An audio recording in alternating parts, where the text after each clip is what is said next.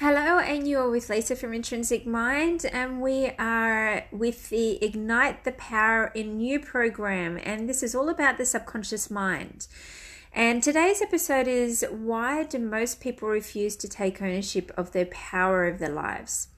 Now, the title of this blog post is sure to offend a lot of people. Somebody who is living in the slum or who is caught up in an abusive relationship would be very incredulous. In fact, a lot of them would be downright insulted. So they could say, how dare you imply that I somehow own this life, that I chose this life. I didn't choose to get slapped around. I didn't choose to get born to a drug-addicted mother. I didn't choose to live in the slum. How dare you? I'm a victim here. I am life's victim. This is why I make bad choices. This is why my health is this way. This is why I'm surrounded by bad people. How dare you? Nobody wants to choose this. Get off your high horse. Who do you think you are?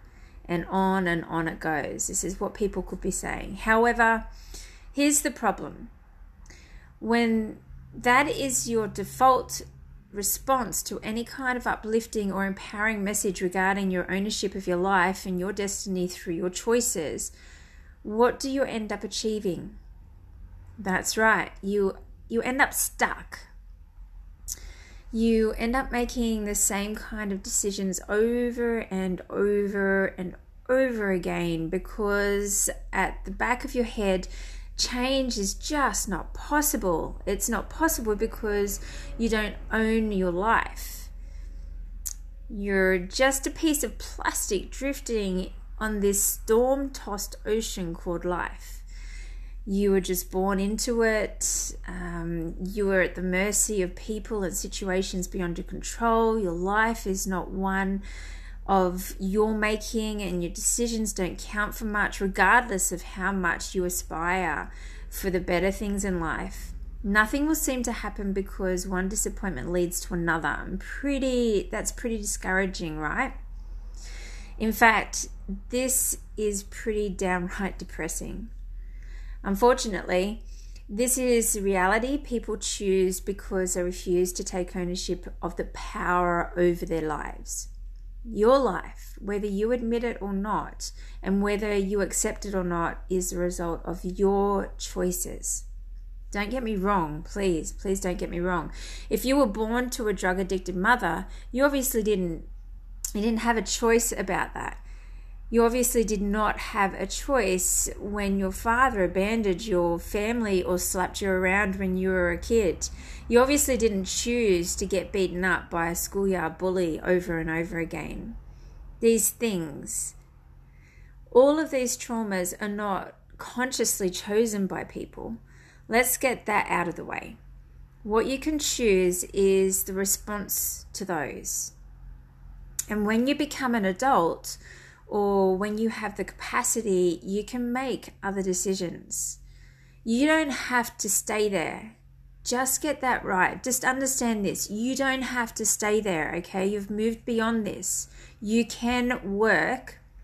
You can take a low-paying job and scale up from there. You can choose a better education or get an education.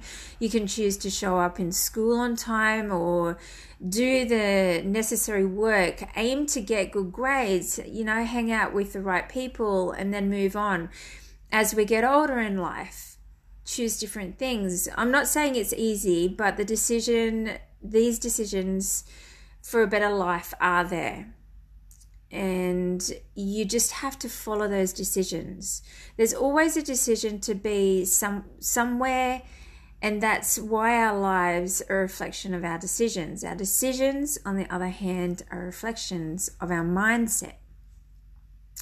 So if you are sick and tired of feeling like you're a victim, stop being a victim by saying, I am responsible for how I respond to life. I'm going to start making different decisions. I'm going to stick to those decisions, and I'm going to commit myself to a different outcome. None of this is easy, especially if you're born with very little advantages and resources, but just as many people who have lifted themselves up from the worst, from like form of abuse and poverty, and they've turned themselves into billionaires and role models. You can do the same, and it all begins with a simple revolution.